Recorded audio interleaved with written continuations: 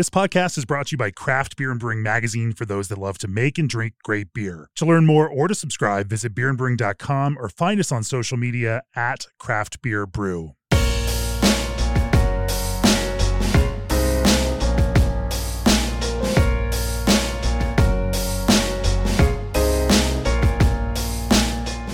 It's episode 319 of the Craft Beer Brewing Podcast. I'm in Boulder, Colorado, not too far, about an hour away from my home in Fort Collins, at a brewery that actually plays a small part in the historical story of craft beer and brewing.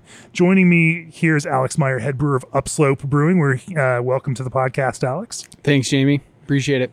The very earliest days of craft beer and brewing, my business partner, John Bolton, lived down here in Boulder, a neighborhood right around the corner from this Lee Hill tap room that we're in now, the original brewery and tap room for Upslope. And, I have some fond memories of concocting the idea for our business while sitting in this tap room and having some conversations with John about it. And so it's kind of fun now, 10 years after we really 10 years to the month. It's September now.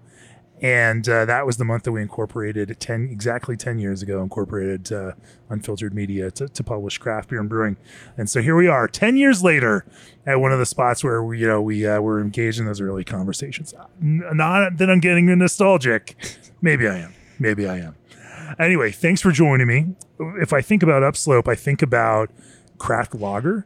Yeah, this was Upslope was one of these breweries, was one of the very few breweries that 10 years ago, as we were planning this, that was making and putting a lot of weight behind craft lager, carving out a space for that when a lot of other craft brewers were going in a completely different direction.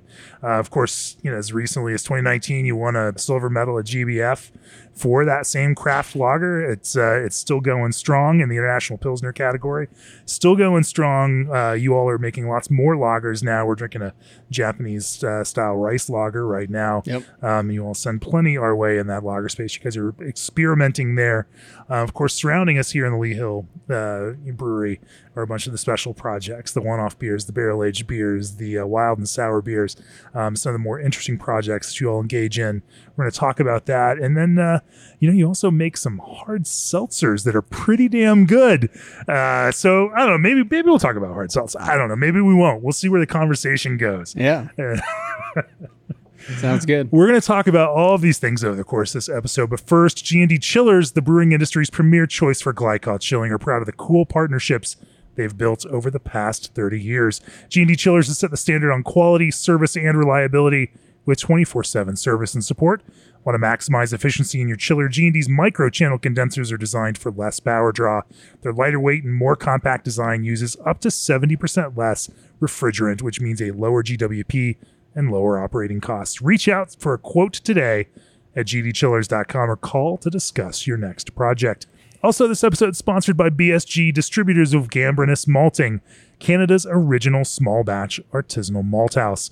Located in Armstrong, BC, Gambrinus Malting combines European-influenced malting practices with the finest barley, wheat, and rye to produce some of the finest Canadian malts available. Visit bsgcraftbrewing.com/Gambrinus to explore their full line of traditionally crafted malts and infuse your next brew with the character of the Okanagan Valley and Monashee Range. And is your brewery making its own ciders, seltzers, and other beverages beyond beer? If you need a central source for fruit flavor, Old Orchard has you covered. Old Orchard supplies flavored craft juice concentrate blends to beverage brands for the production of beer, cider, seltzer, wine, spirits, kombucha, and more. Flavor your lineup and streamline your sourcing by heading to oldorchard.com/brewer. So, Alex, let's start off with a little bit of history. What's your history look like in brewing? And then we can talk a little bit about Upslope's history now, which dates back. It's 14-ish. We're coming up on 15 years. Yeah. Yep. So I started in the industry about 10 years ago. I was going to CU Boulder, studied mechanical engineering there. Was looking for jobs in the traditional fields there and not really enjoying it, but got really into beer while I was in Boulder. It happens. Yep. And got a job at Upslope on the packaging side. So that's, pretty directly in line with mechanical stuff there. But it still had a passion for making beer and eventually made that switch over to the brewing side. Shift brewing over there. And then coming back to Lee Hill. When I say over there, that's Flatiron Park, our production facility that was opened about 10 years ago. But yeah, came back to Lee Hill, started doing more of that R&D kind of barrel age stuff, all that fun stuff you get to do. And then those beers that always get sent to me in like stovepipe cans around the holidays. Yes. Yep. And then about 2 years ago, moving back primarily to Flatiron Park in the head brewer role. So I've, done a lot of different sides. Full brewing career here at Upslope. Yeah. So I've been here for about a decade now. Yeah. Definitely learned a lot. It's somewhat unusual in the brewing world. Yep. So, kind of growing with the craft beer industry as well. And, Upslope was about 5 years old and had just opened the new facility when I started on. So it was kind of that upward trajectory in, 2013, 2014, and seeing the market mature a lot and, sure. Having to innovate. So that was part of the fun of coming back here and doing the R&D stuff. But, that's kind of my role at Upslope, just, learning a lot about each side of production. When the founders of Upslope started the brewery, what was the kind of broad goal and vision as it's been communicated to you and all the teams here at Upslope? Yeah, I mean, that was like 15 years ago. So 2008, kind of a tough time out there, right? We're in the Great Recession.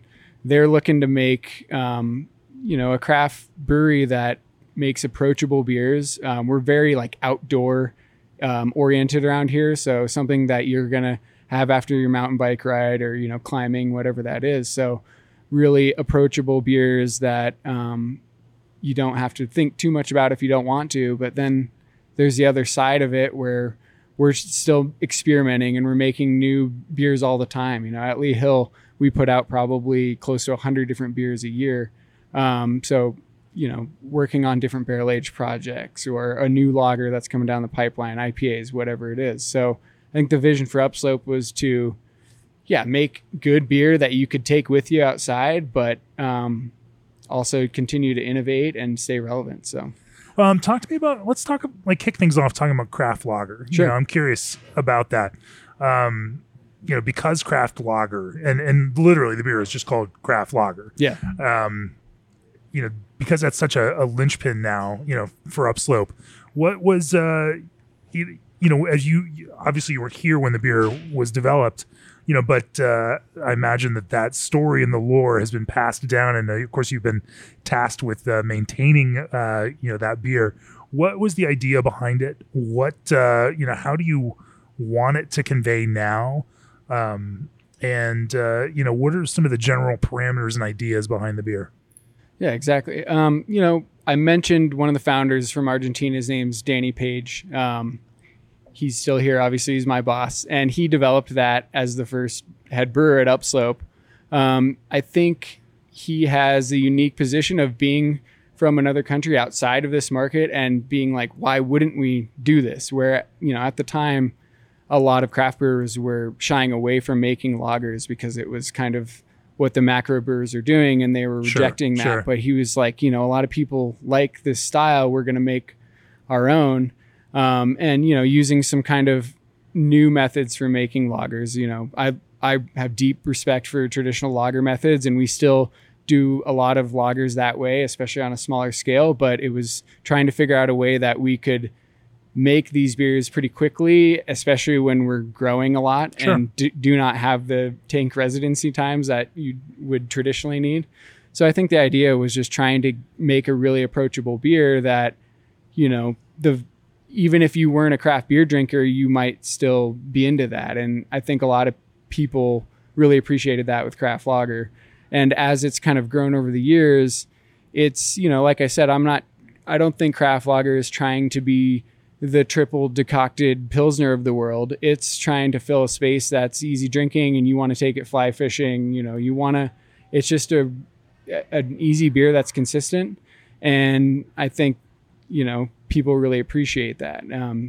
We're still doing traditional beers. I love all of that, but trying to find a way to make a beer that it's our best selling beer. So, how can we make a lot of it? We leave it in the tank for months at a time. So it's always been about, I think, just making something. It's funny that it's now maybe the status quo, but it kind of went against the grain a little bit initially, and people sort of shunned it. But I think sticking to that has proven very fruitful. What are some of the parameters around it? You know, it's not the palest of lagers. No. It's not the crispest of lagers. Yeah. That's not its goal. But, you know, I mean, obviously it's well structured.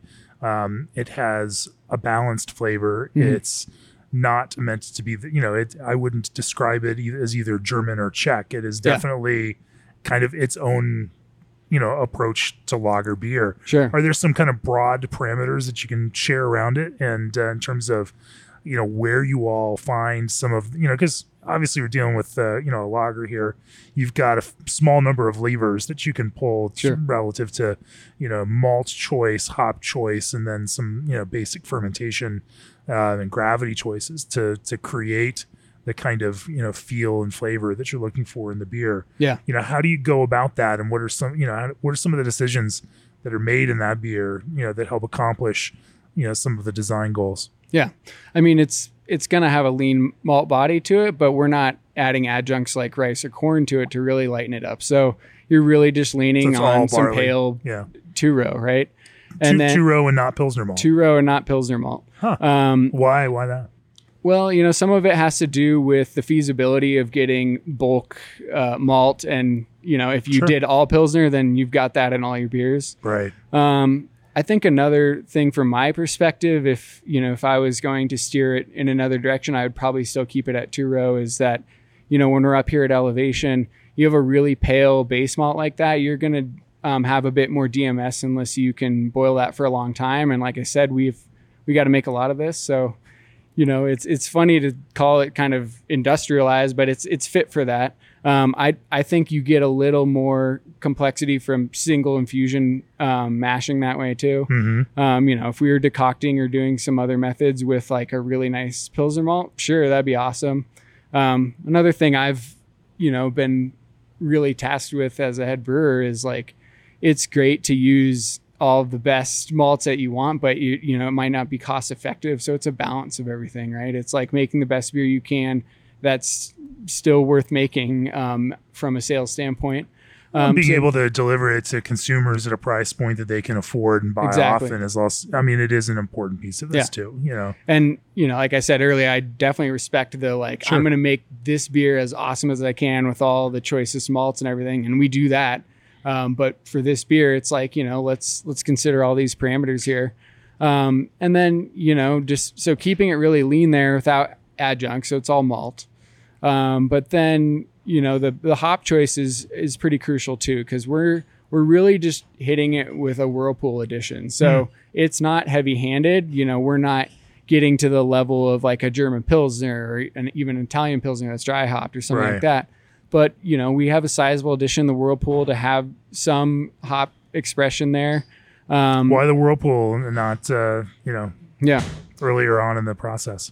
I think it's just, you know, some of this has been like how it's always been made. But I continue to use that method mainly because, like, you know, we're at the point where... you could argue that you can hit similar bitterness numbers, and because it's a lager, you're not... Yeah. Your goal isn't necessarily a lot of aroma either. Yeah.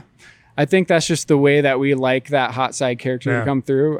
You know, there's a lot of lagers where I'll do like a 40-minute edition and something like that. But this one, we're using like an alpha extract for most bitterness and then hitting it with some nice hops in the Whirlpool.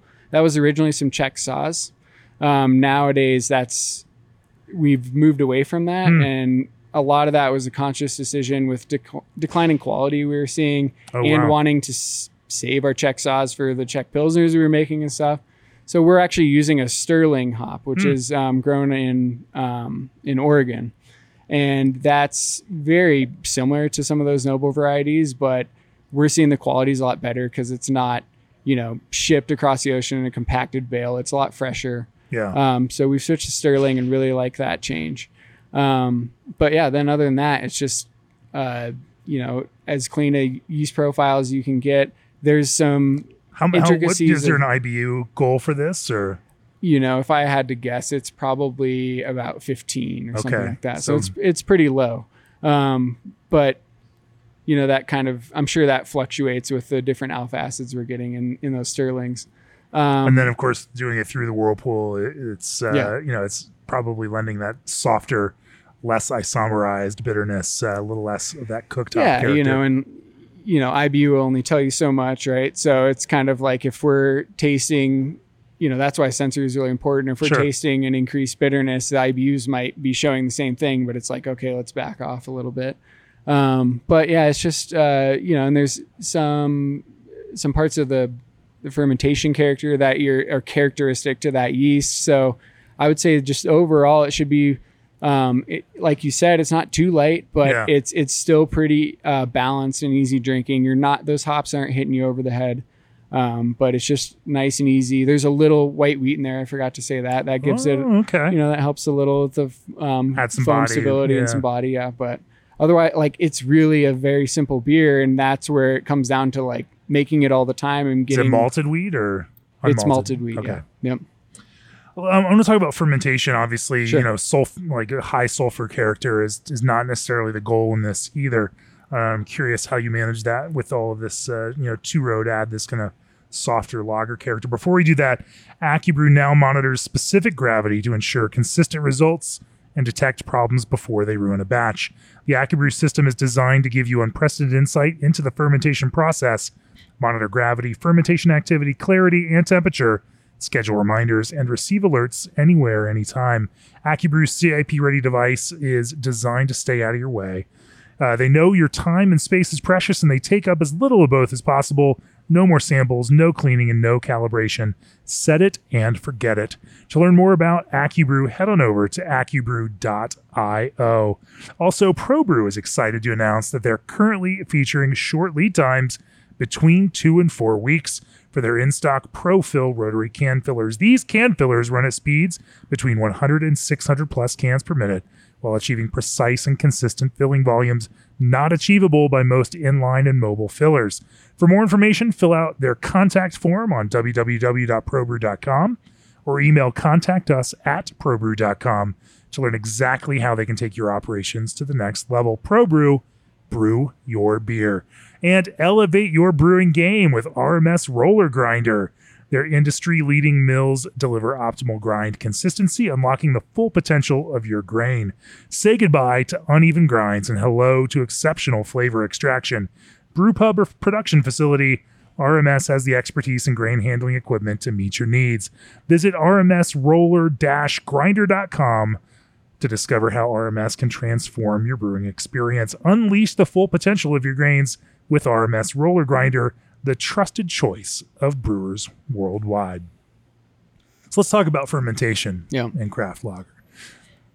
How do you do it? What's the process behind it? Obviously, you've mentioned fast. Yeah. So in order to get a reasonably dry beer, I don't know what your finishing gravity is on this, but with 2 row and a decent mash, you can get a pretty full attenuation. How do you proceed through that? I mean, with any lager brewing, you're going to want a higher pitch rate. So starting with the cell load you need, but, it's the yeast strain we're using. I think it was maybe a little hush hush, but I don't care anymore about that. But we're using a high pressure lager strain that's become more popular these days. Okay. And what that does, this strain can ferment at about 15 PSI. Okay. And that keeps esters down. And so you can ferment much warmer than you would with a traditional strain. So that's very different than when I had this. We were just writing about pressure fermentation for the Brewing Industry Guide. Yeah. And searching for some sources on this. Man, if I had only known. Interesting. Yeah. So that's, key to fermenting quickly, right? Because you let the fermentation build its own pressure then as it starts fermenting and then leave it there? Essentially, yeah. I mean, it'll build it pretty quickly as it's going. And this is very different from when we're making some stuff on a smaller scale and we're using traditional strains that you definitely don't want to do that to because they are not adapted to that pressure. But yeah, it keeps also mean a warmer fermentation temperature then too, or? Yeah, it is. And it's like, maybe what cold IPA brewers say they ferment at now and they're fermenting warm and we're like, well, it's kind of the normal one. But yeah, it's more like in the low 60s rather than in the 50s or lower even. So that will speed up your fermentation. One thing that you do need to be mindful of with that is sulfur compounds. I think you mentioned that earlier. So you're blowing off a lot of hydrogen sulfide in a lager fermentation like that. And if you're capping it under pressure, it's harder for some of that to volatilize. So you need to make sure you have a vigorous fermentation and then still give it some time for cold conditioning. I know I'm saying you can do it quickly, but it does need some lagering, just not as long as you would traditionally do. Do you do anything, while it's still in that fermentation tank, whether it's, bubbling or bursting, CO2 through the tank or temporarily depressurizing and repressurizing? Nope, just let it do its thing. Yeah, that yeast is really adapted to that high pressure. So that also helps it with flocculation. So we need to crop yeast off of that quite a bit. So with that pressure, when it's done, and we can get a good crop off of the tank. It's just like making sure you've got healthy yeast. Obviously, I'm sure everyone harps on that, but getting your cell load right. And then, with craft lager being all malt, that helps a lot because you've got enough free amino nitrogen in there. And if you're deficient in that, that's where you can get some really bad sulfur problems. So, when we're making stuff with more adjuncts, you might need to supplement that in another form. Interesting. Is there anything else to kind of maintain that yeast health through this, high pressure environment? For sure. You want to crop that yeast as soon as you can because it's not a good, we are using cylinder conical vessels. So you already have a lot of hydrostatic pressure at the bottom of the tank there. So you want to get that yeast off as soon as you can. We don't have, a way to crop that or we're not propping up yeast in another vessel. So we're kind of doing a cone to cone type method. So you don't want to leave it on there too long because once it's done, it can be very stressed out under that amount of pressure. The key is to definitely take it off as soon as it's ready so that you can keep that going into subsequent generations. How do you measure when it's ready?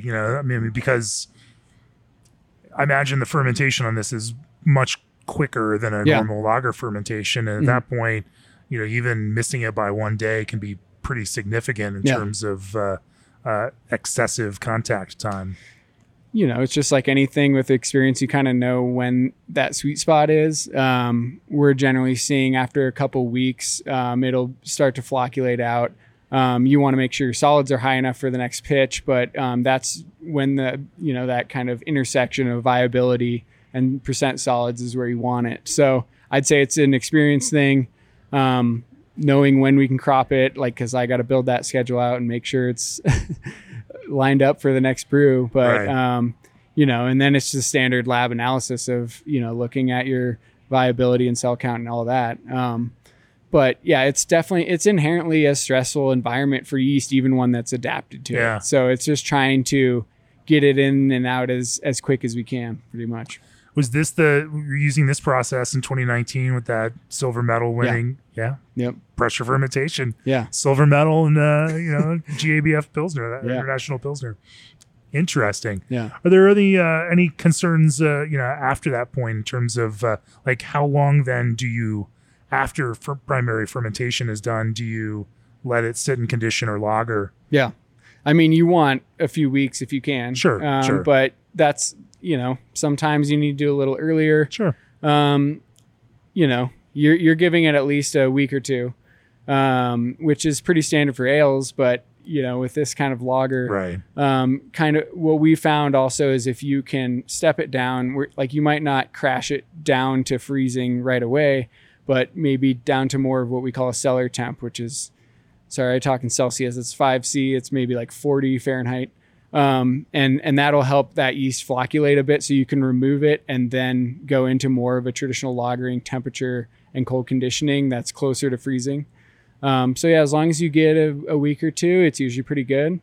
I think that, if we just hit all of our benchmarks, we've done this so much that it generally behaves, but there's some times where you definitely need to kind of monitor things and try to make some tweaks to, accommodate the yeast and how it's fermenting. So sure, it's interesting from a sensory standpoint. How do you all describe the flavor then of craft lager when all is said and brewed? Yeah. That's a good question. You have to have a standard for this, right? Like, Yeah, what is the beer sure. and what are we trying to hit? Yeah. I mean, there's certainly more yeast character from this fermentation than when we make, some of these more traditional lager brewing methods. Like those are generally very neutral.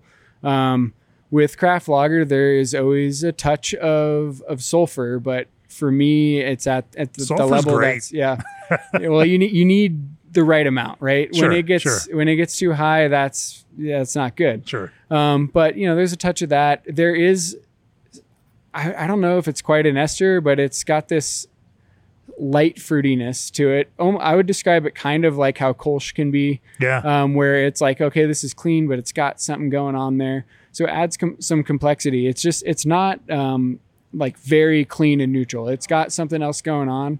It's kind of hard to describe, but when you taste it multiple times a week for years, you're like, that's that, so what's going on there. And then also like how the malt presents itself. So you want the right level of attenuation. You don't want to over attenuate, even though I really like dry lagers. You want a little malt backbone there. Yeah. And what do you strive for in finishing gravity?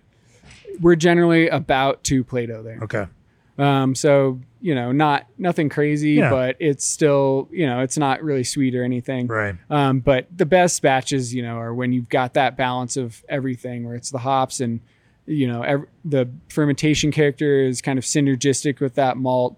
Like I think the sulfur can kind of complement that malt a little bit, but like I said, it has to be very light because some people are very sensitive. It's a great structuring element if you're not structuring with bitterness. Yeah. And again, keeps it from just feeling flat. Yeah. In the mouth. It's such a interesting kind of like aroma character that actually gives you the idea of structure without that kind of bitter flavor. Yeah. We shouldn't be as afraid of sulfur as some people are.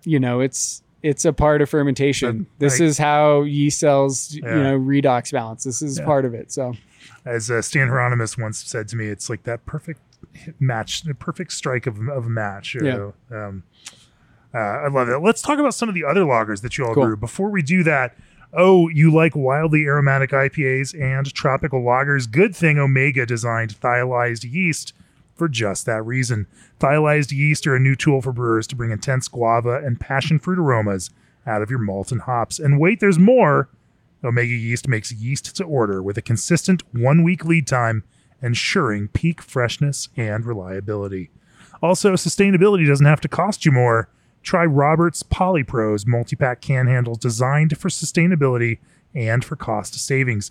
Grip pack rings are biodegradable and average 5 cents per unit. Craft pack carriers are recyclable and designed with 30% less plastic. Plus, you can save up to 25% on costs. Enjoy easy application with inline applicators and 24/7 support. It's easy to go green with these multi-pack handles. Visit go.robertspolypro.com/CBBpod to request free samples and start saving today. And ABS Commercial's been a full-service brewery outfitter for over 10 years. They're proud to offer brew houses, tanks, keg washers, and small parts to brewers across the country, as well as equipment for distilling, cider making, wine making, and more. They know the ins and outs of the brewing and installation process and can design the perfect setup for you, whether you're just starting out or looking to expand.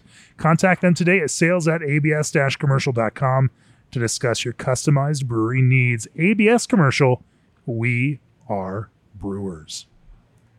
So talk to me about some of the lagers you might make in more traditional ways. Some regularly find their way into your lineup, or at least on a seasonal basis. It seems like you guys have definitely stretched out in that regard. Yeah, for sure. I mean, I think I mentioned earlier I was doing the R&D work over here for a number of years, and that's kind of when I fell in love with lager. So I was making a lot of those, and I think some of my favorite are like Munich Helles, Czech Dark Lager. Those are two awesome ones there. But the difference there being maybe more complex mashing methods, trying to coax a little flavor out of these more premium Pilsner malts.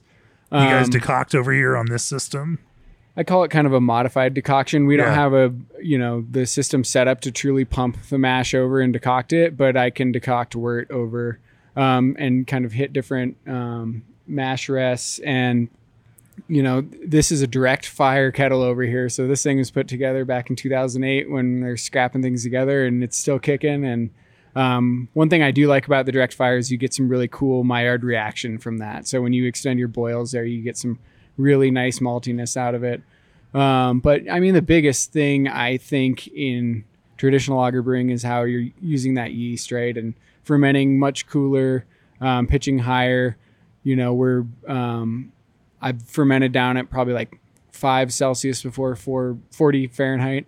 So, much cooler fermentation, obviously not under pressure, using a spunding valve for some natural carbonation. So some of the stuff that, is catching back on in the craft world. I love experimenting with that, but, like I said, also taking some more contemporary methods, to brewing beer. And, one of those is like our Japanese style rice lager, that you're drinking right there. That's a new year-round offering, and we can make that at scale. Using exogenous enzymes, that's another thing that if you're a traditional Reinheitsgebot brewer, you're not doing that, but I don't care at all. I'll do it, whatever makes the beer better. Sure. So talk to me about this Japanese Japanese style rice lager. Yeah. So that's what's the process behind this, and where do you start? Yeah.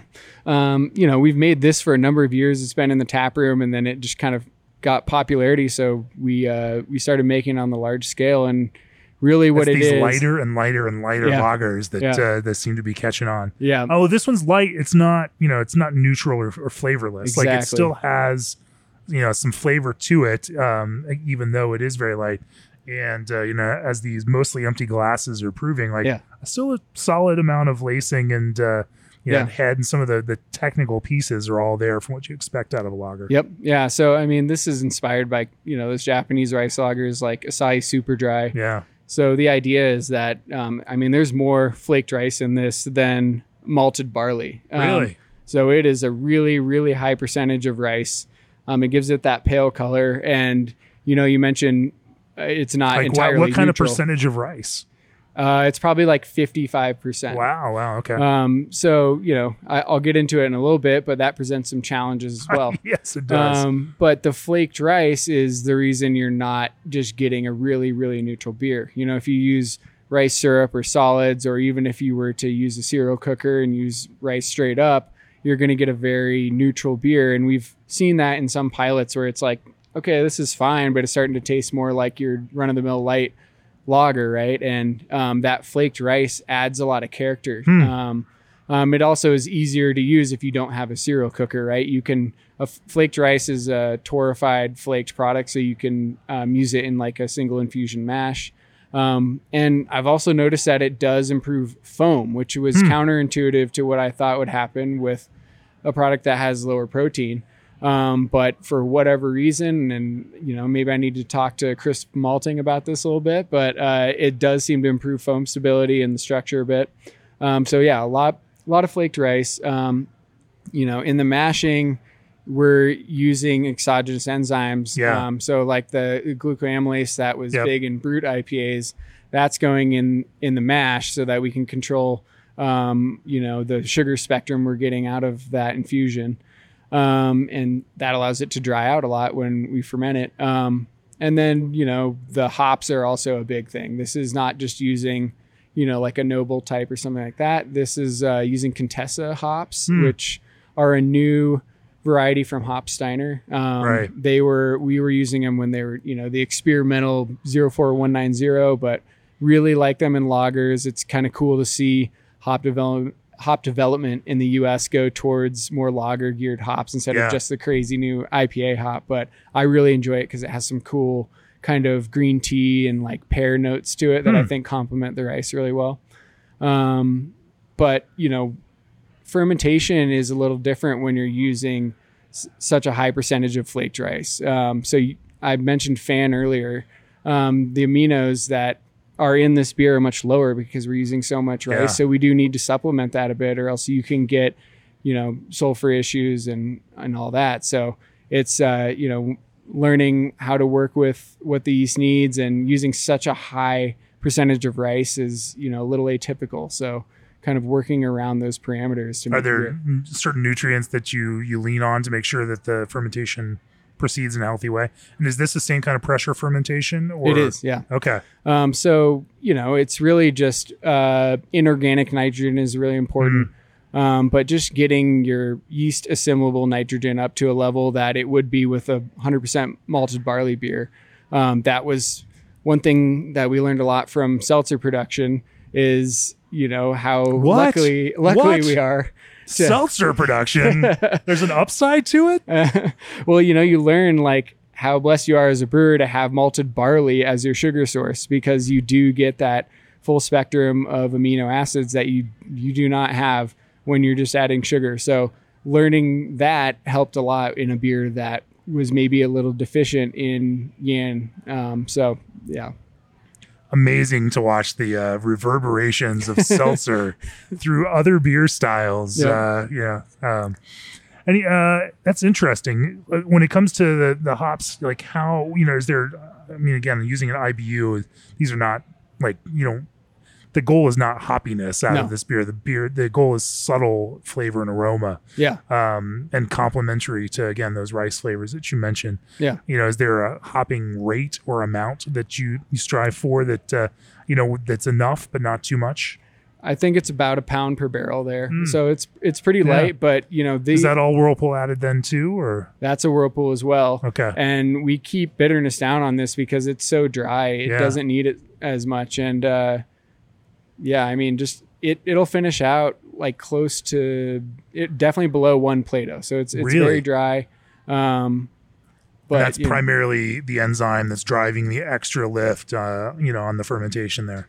Yeah, but we're kind of locked in. Like if you added that enzyme to a tank, it would just keep going and it would go until there's no sugar left. This is only in the mash. So we only, it's only acting for a little bit of time, but it does dry it out just a little bit more. And we don't have to worry about that enzyme remaining active into other processes, right? Right. Because it'll get denatured in the boil. But just using that to kind of hone in on that dryness that we're looking for, nice and crisp without, a ton of hot bitterness. It's just like, again, another very easy drinking beer. This is one that, like, as brewers, we would drink it all the time when it's 95 out and you just want something really refreshing. Right.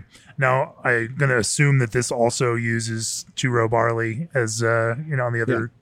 Yeah, 2-row, but rice, again, being the majority. Yeah. Yeah. Interesting. Yeah. And do you do anything special with the water in either of these lagers? In craft lager, we do not, other than acidification for, mash pH and sparge and whatnot. But for this one, I believe we do kind of a balanced profile. We do bump up calcium a little bit. So we're kind of having a balanced chloride to sulfate ratio on this. But, bumping up calcium a little bit, mainly for yeast health and clarity, because we want a really clear beer out of this one. If you're thinking about, some of the real difference makers when it comes to making lagers with yeast under pressure and fermenting in a cylindroconical and all of this, these processes that are more common for American craft brewers, but maybe less common in the lager world. What do you think, what are the things that brewers out there listening should pay the most attention to in their either recipe design or technical process?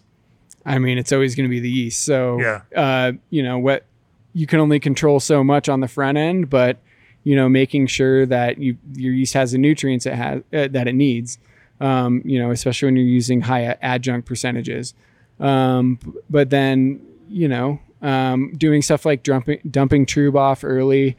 We don't have a float tank like German lager brewers do, but making sure you're getting some of that cold break off, not too many lipids in there. But just making sure you're starting with a healthy firm there, because, if you start with subpar yeast, it doesn't matter what you do. And always just kind of monitoring and tweaking to make sure that the yeast is happy, for sure. Sure.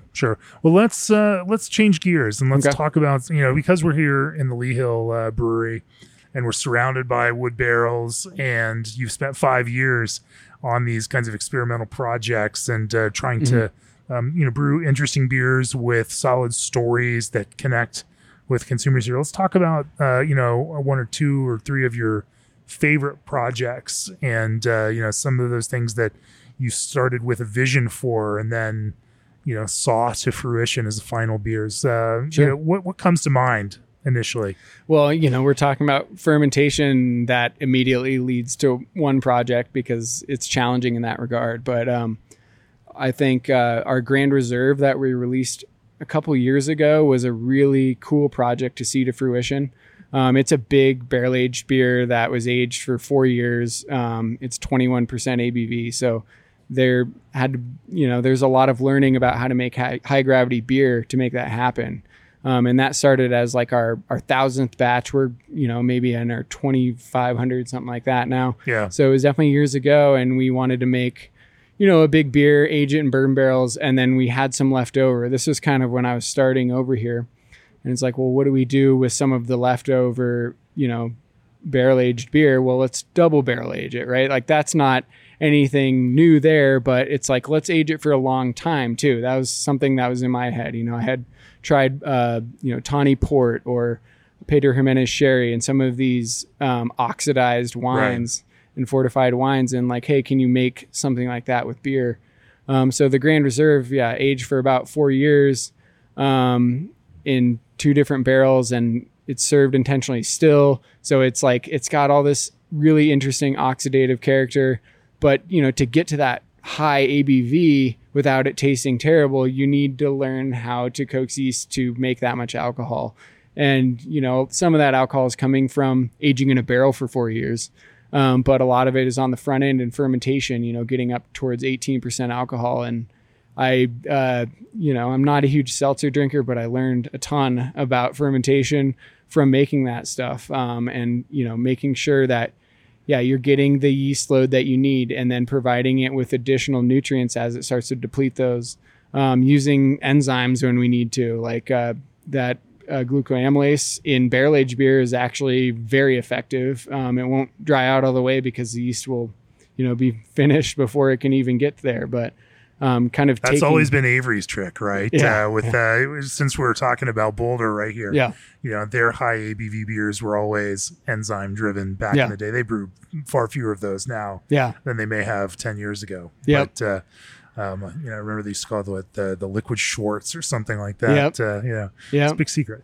But you definitely want to add that later on. Everyone's in the secret now. Let's talk about Grand Reserve. What was the idea? You mentioned it's a barrel aged beer, but what was the flavor goal for this? And, how would you describe the beer now? Not that there's some description for an 18 to 21% beer that exists out there in the modern world, but is there a corollary to it? This, I assume it wasn't a stout necessarily. No.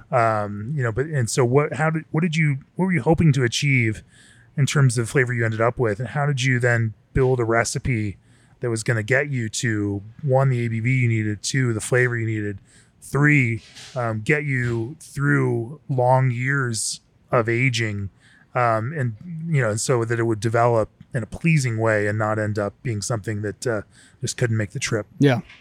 I love that phrase, by the way. Couldn't make the trip. That one comes from the Van Winkle family. That's I read the book Pappyland. Yeah, and they talk about how some beer, some bottles just don't make the trip. Yeah, didn't make the cut. Yeah.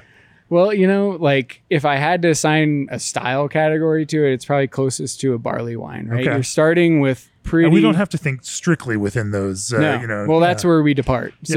It's you think a big malty beer, but no roast character, right? So pretty simple. Maybe it's so many years ago now. I think we probably use Maris Otter or something like that. But a pretty stout. Well, not in a stout, but burley wort there. And, then we're feeding it with different sugars. So what was your initial, what gravity did you brew to? Yeah. We probably only brewed to like 20 Plato. Oh, okay. And the reason for that is like, if you start to go too high there, your osmotic stress is just going to kill the yeast. So you need to start where it's still comfortable. Same strategy that the brewery in Placentia, California, we've written about it in the magazine and talked about it with them too, that brewing lower and then feeding kind of process. Yeah. So fed batch, that's what we're talking about there. We used a bunch of different sugars, mainly just because we could, but like unrefined sugars like turbinado or muscovado. Dark muscovado is a favorite of mine for these because it leaves a really cool note behind, like kind of rummy. But feeding it sugar as it's going along, especially early on, giving it more oxygen for yeast cell growth. But then, once you get the biomass you need, cutting that off, because we want to make alcohol and not just yeast growth. So cutting that off and then providing the nutrients it needs as you're only feeding it sugar again, and it's not getting the free amount of nitrogen it needs. So just kind of bumping that up. Those yeasts can also, get lazy. Yeah. You're giving them such easy stuff to eat. Yeah. And they get happy, and they just, it's easy to stall out and have a lot of unfermented wort. How do you keep them working but also happy?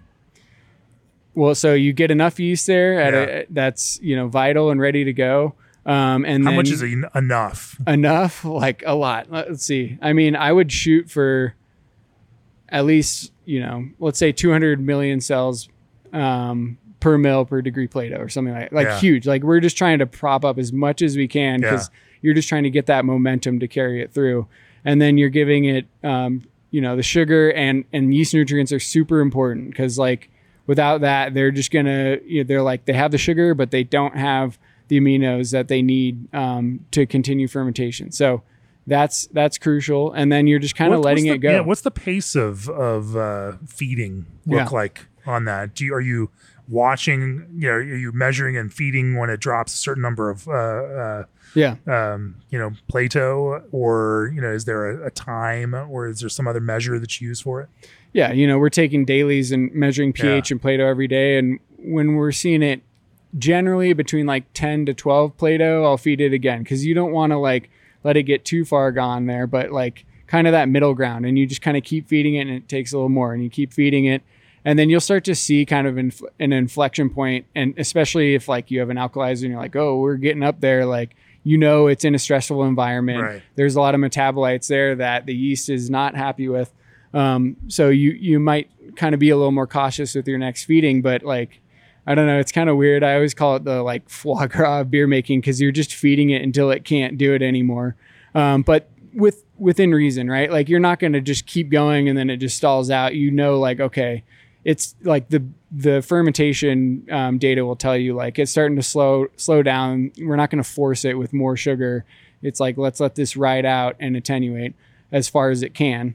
Because, often with that, if you're measuring gravity, it's going to look really low, but there's still a lot of sugar left, right? Because there's a lot of alcohol in there. Yeah. It's less dense, so it's throwing off your density reading a bit. But yeah, it's just kind of finding that sweet spot, and knowing that you're not going to like just force it to be, because we're not trying to make the highest gravity thing possible necessarily. It's just knowing like, kind of shooting for a certain spot and having some intentionality behind that. And then, the rest of the beer where it's like, okay, does it make sense to age it for 4 years? Well, if you're trying to get oxidative character, sure. We have all these sugars that we've been feeding it. There's a ton of these Meyer products from these long boils we're doing on it. And over time, those oxidize, you get these nice aldehyde notes that are kind of that nutty almond character, honey, and then that classic sherry oxidation.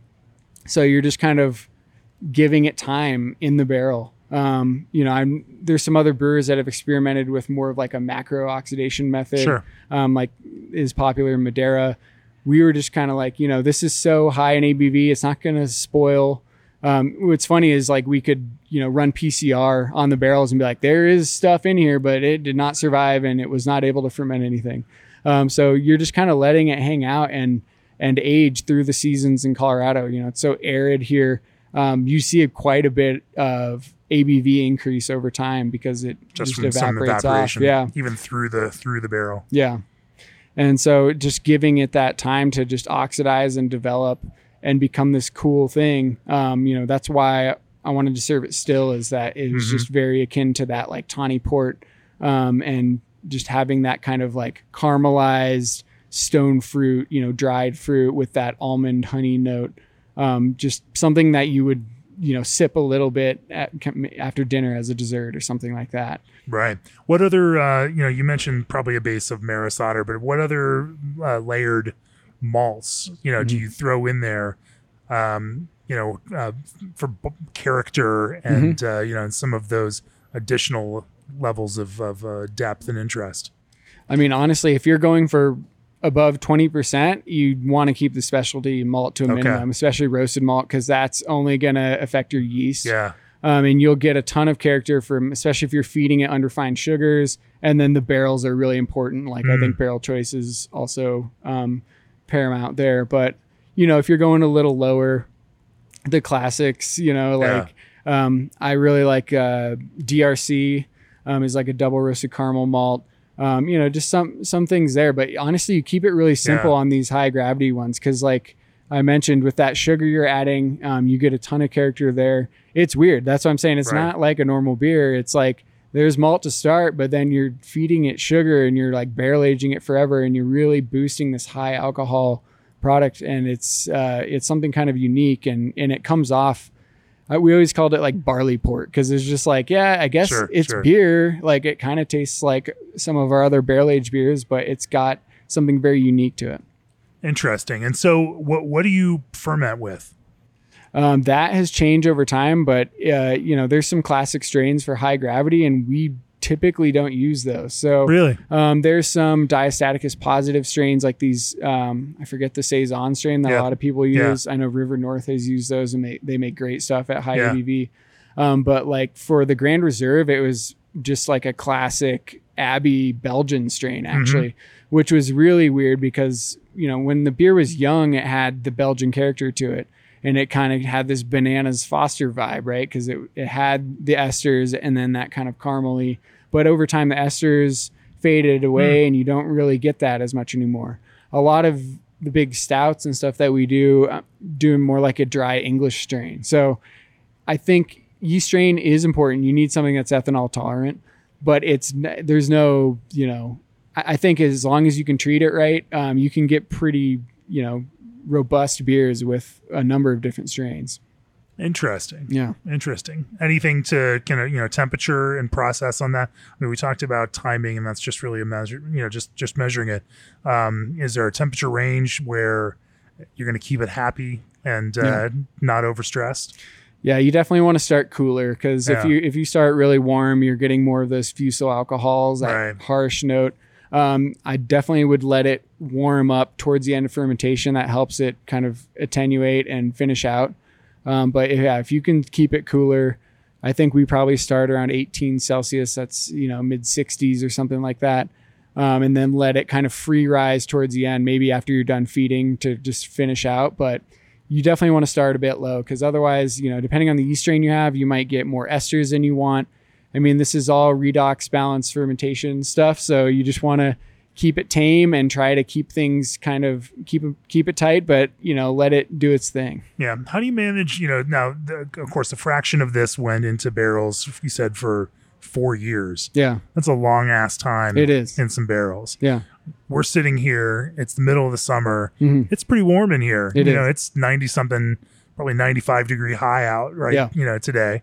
You know, and this is not a temperature controlled barrel room. And, you know, on the flip side, in the middle of winter, this is going to be relatively cold back here. Obviously got heaters in here, but, you know, it's not kept to one consistent temperature or anything. There's definitely some swings, potentially some wide swings in temperature over the seasons. Yeah. You know, how do you manage that oxidation, you know, that expansion and contraction of liquid in and out of the wood over those seasons as those temperatures change?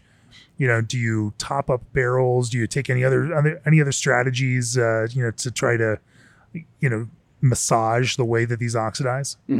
Yeah, I mean, with most of our like barrel aged stouts or a normal kind of level, that's maybe not 20%.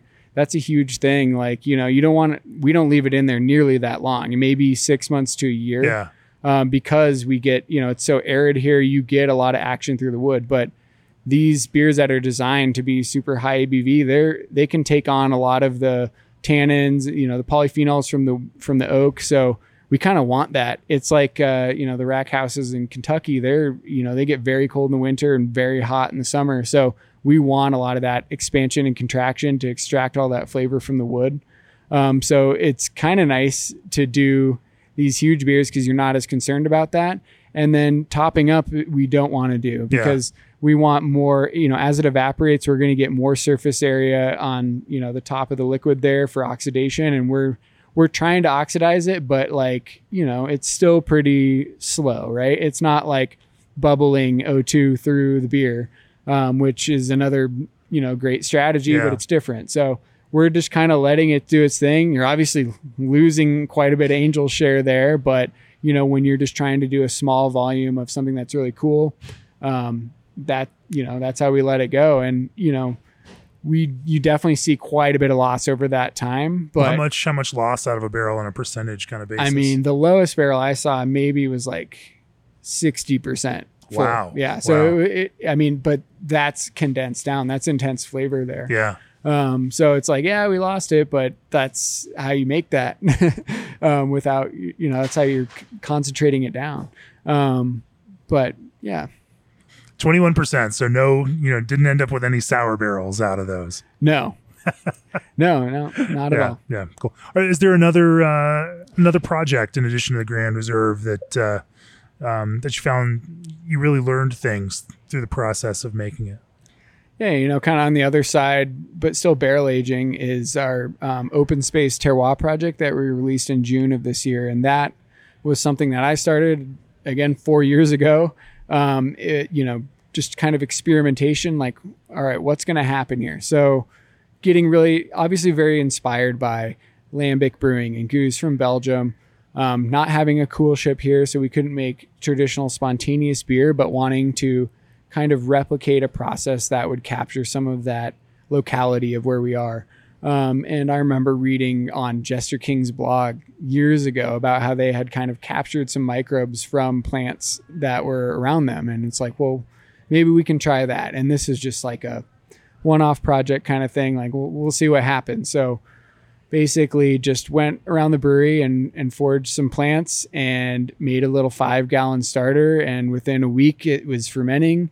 And then it's like, well, okay, like maybe we can make a beer with this starter. So then you're kind of, taking a page out of the Lambic Brewer's book. You're making as dextrinous a wort as possible with unmalted wheat, 60% unmalted wheat and 40% malted barley, using the aged hops. So kind of replicating that wort profile and then knocking it out into steamed neutral oak barrels and inoculating it with that starter that you made weeks prior. So, I call that wild inoculation or something. It's not spontaneous, but it's not using a pure culture of any form, like some of the mixed culture stuff we have in our fruiters here. Right. And then just kind of seeing how that goes. So on this, like how long of a process did that take? Because if I'm thinking about it from a brewery perspective, I'm not going to brew a 10-barrel batch of a crazy dextrinous wort and then just hope that this thing that does appear to be fermenting will actually ferment all of that. There has to be more of an evaluation process, sure. And therefore you had to, start with a wort that and then be able to see how that's what that culture is then now going to do to that. And does that produce pleasant aromas and flavors? Does that produce unpleasant? Is it producing things we don't want at all, in a fermentation process? Because all of those are potential outcomes. And before you go risk the time and expense of making a big batch. I mean, it starts as a passion project in the unknown. Honestly, I was very fortunate. Lee Hill is sort of our playground. It's the test ground. So it's like, Matt Cutter, our founder, is like, if you're not dumping beer, you're not trying hard enough. So it's like, let's try some weird stuff. No one really knew that this was going on except for a few people. But it's like that first year, we have a 7-barrel system that'll fill about 4 oak barrels. And it's like, okay, the barrels are fermenting. I'm seeing a primary fermentation. It smells kind of like a wild wit beer or something. It's got that spicy phenol character. We'll see how that ages. And then, the following spring, I was doing this all in the spring. It's like, oh, those are kind of coming along. Okay, well, let's make another one. And, in the tradition of Goose, you have multiple years that you're blending together. So it's like, let's do another round of that. And knowing that not all of them will be good. So sure. You do need a decent amount of stock because, you look at each barrel, it's its own fermentation. And, once I had 3 years of that, then I had all these different qualities that were, pretty cool. And some of them, it was very apparent right off the bat. It's like, this either A, isn't ready, or B, I'm going to dump this. This is not good. And you hear that a lot from spontaneous fermentation, except for maybe the people that are really good at it, that, yeah, you're not going to get all good winners out of that. And then you're just blending for the qualities that you like in each barrel and bottling it and letting it condition for another year. And, and then you have your finished product that I think turned out great. And so it kind of started with, curiosity. I think that's a big thing in brewing, is like leaning into curiosity and trying to learn something new, try something new. And then just seeing how things turn out. And, I'm fortunate to have people that were backing that up. For sure. Let's zoom out a little bit here, as we come to the end. You've been at it now 10 years with Upslope. It's been the entirety of your brewing career. You've gotten to play a lot. Now you're, maybe in a more disciplined role as head brewer. Within your career, what do you want to achieve next? And what is on the near-term and long-term horizon for Upslope? Man, that's a tough one. But, I think you're seeing it right. I'm now in more of a role that's a bit more disciplined, or, I'm looking at different things than I was when I'm playing around here. But, I do think I'm leaning back on my background, in engineering and in efficiencies, and that's fun, right? Like, making things better and more efficient on a brewing scale, but also just like cost effectiveness. It's a tough market out there now. We're very saturated, but so it's very important to continue to innovate. So it's like we can stick to our guns, but with over 9,000 breweries out there, you got to keep coming up with something new. And so I think that's always a fun challenge. That innovation, quality, and efficiency all working, in this kind of concert becomes then the magical space. It's not just one of those. You kind of have to work on all three of those. Yeah. And, I don't know necessarily what the future for me or Upslope is and where that needs to go. I do think that, right now there's a bit of a leveling off in the industry, and it's pretty tough out there, to be honest. There's a lot of breweries that are having to make some tough calls, but I think, being able to be thrifty and kind of figure out how to make things work and like I said, continuing to come up with new stuff that people want to try is great. And a lot of that is just sticking to, what you're passionate about. Cause you can tell, I think you mentioned earlier, it's like, you can tell when someone's passionate about something rather than just like, hey, we're putting this out there cause we think we should. That was a big move for like the push to our international lager series that we have now. I was like, all of us brewers like making these and drinking these. And I think that people are kind of catching on to that. So we made a big push in that direction, and we're seeing, positive reception there. So I'm hoping that there's, beer has a lot of staying power. We've mentioned seltzer. It had a big, popular moment there, but I don't know if it'll be around like craft beer does. We've got, we've got the culture behind it, the history, beer, I think will weather the storm and we'll be there with it. So yeah, it's tough to know, but just kind of staying true to what you like to do, I think is super important. I think you're right. And I think you can certainly taste the passion in the beers that the brewers make when they're making those things that they really care about. Yep. And that's a great place to bring it to a close. G&D Chillers has set the standard on quality, service, and reliability with 24/7 service and support. Gambrinus Malting combines European-influenced malting practices with the finest barley, wheat, and rye. Try Old Orchard's flavored craft juice concentrate blends in your next craft beverage. AccuBrew helps you detect problems before they ruin a batch. ProBrew has rotary can fillers in stock with a 2 to 4 week lead time. RMS roller grinder mills unlock the full potential of your grain. Omega stylized yeasts bring intense guava and passion fruit aromas out of your malt and hops. Go green with multi-pack handles from Robert's Polypro. And ABS Commercial is your full-service brewery outfitter. If you've enjoyed this podcast and any others, go to beerandbrewing.com, click on that subscribe button, and become a subscriber to Craft Beer and Brewing. We're getting into our best in beer season, and so if you're a member of our email list, and if you're not, you should go sign up on beerandbrewing.com. We will send out to that email list a link for voting in our best in beer over this next week. We hope you all go and vote. Let your listener voices be heard, and tell us what your favorite breweries, beers, styles, and whatnot were from 2023. Get out there and do it. We want to see what you all think. Alex, if people want to learn more about Upslope, where do they find you all? Yeah, you can go to our website, upslopebrewing.com, or, any of the social areas like Twitter and especially Instagram at Upslope. You can find it pretty easy.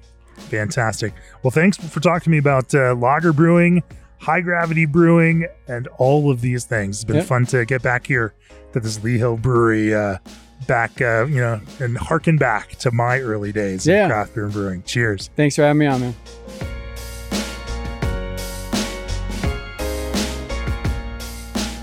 This podcast has been brought to you by Craft Beer and Brewing Magazine, for those who love to make and drink great beer.